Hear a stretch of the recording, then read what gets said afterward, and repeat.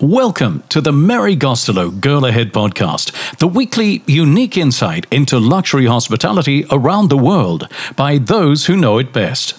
Produced by Allmont Global and brought to you by JetX. Upgrade to a class above first and enjoy the freedom of travel with JetX, a global leader in private aviation inspired by luxury beyond compare.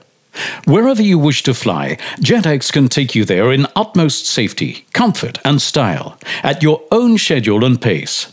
Whether on business or leisure, the world is yours to enjoy with JetX. Naomi, you describe yourself as a disruptor in the hospitality space.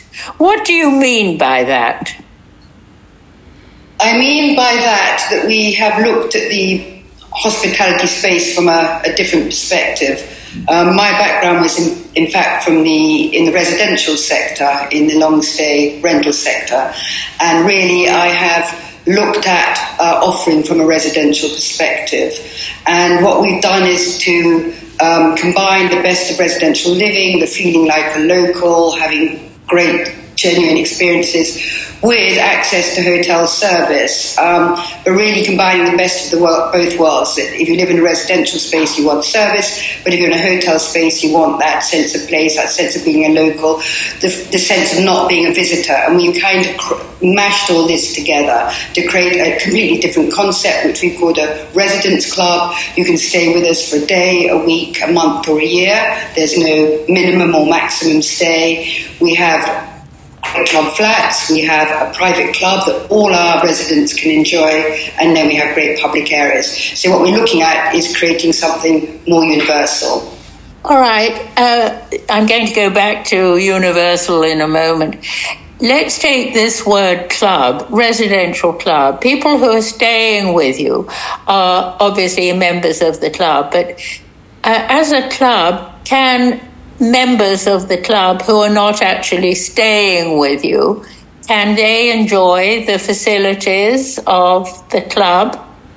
Yes, absolutely. The club is for our residents who are staying with us, but what we found, interestingly, is that the desire for local residents outside our staying guests has been so great that we have opened it up to local members who have paid up and can use all the facilities on an ad hoc basis as and when they choose.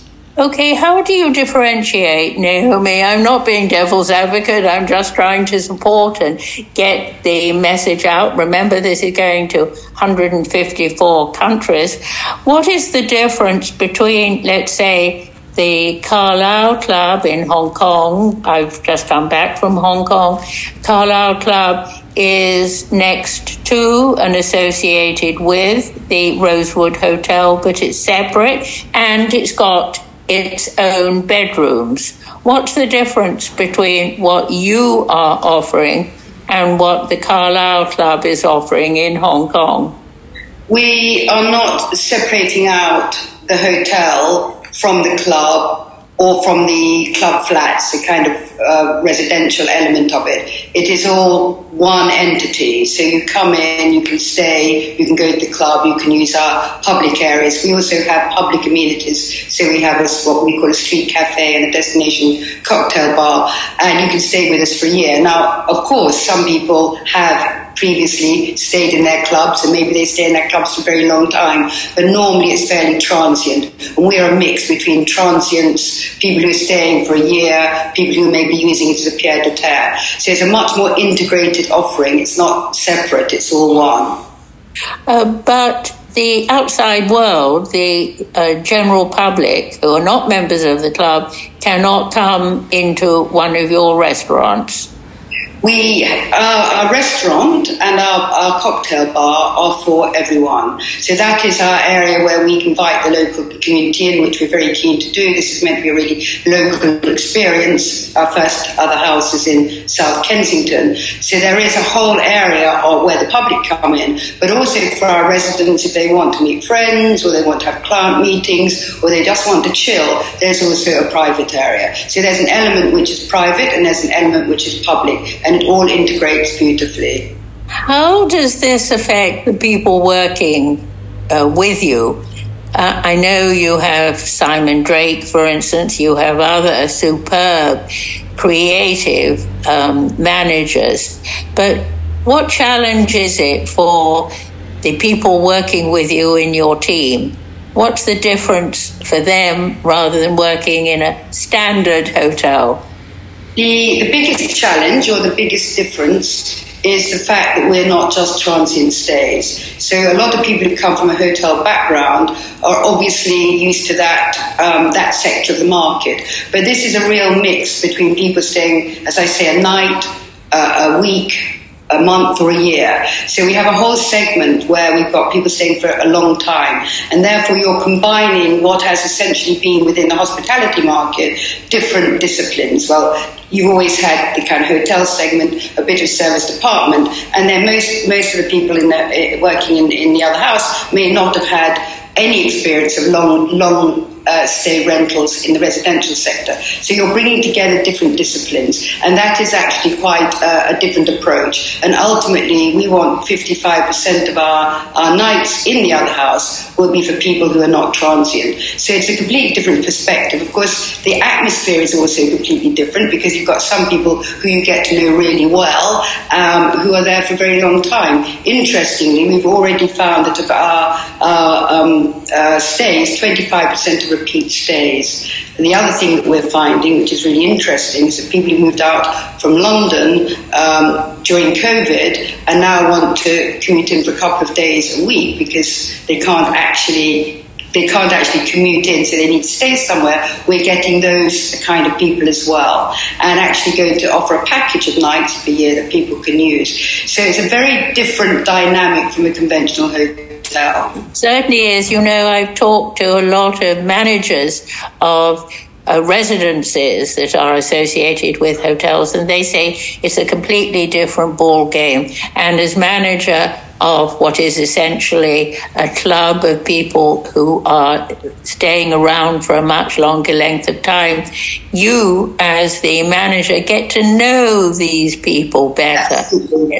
But there's also a challenge. One manager of such an institution was saying that he learned very quickly early on he couldn't give a bottle of wine to somebody for their birthday because obviously in such a club everybody chats and the others were jealous. They wanted bottles of wine too. So let's move on, if we can, from servicing such a beautiful, multifaceted operation to the people staying.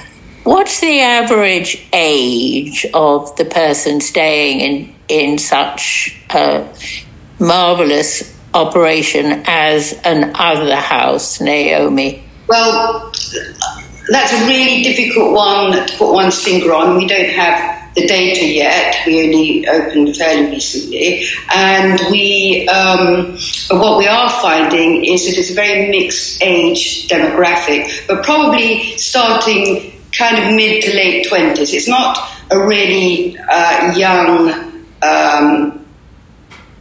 offering. It's a very mixed offering because we see the kind of people that come to us are people who know where they're going, they're on journeys, they know what their destination is, they want and they are looking for really cool and different kinds of experiences, and they're looking for a bit of an actually secret gem. The other house, and the way that we've done the interior design, when you walk in, you kind of feel you're entering into another world, you're entering into your own world, and you're really importantly, you're in control, you can do your own thing when you want. And of course, if you're in your own home, and we're not saying it's in any kind of way, but if you're in your own home, you can do what you want when you want, and that's very much the vibe that we're providing. What I would say is our cocktail bar is called the Owl and Monkey, and that wasn't an idle name. It's we see the people that come and stay with us as being wise, caring about the planet and social sustainability, but also curious, looking for great experiences. So wise as an owl, curious as a monkey. And I like to really look at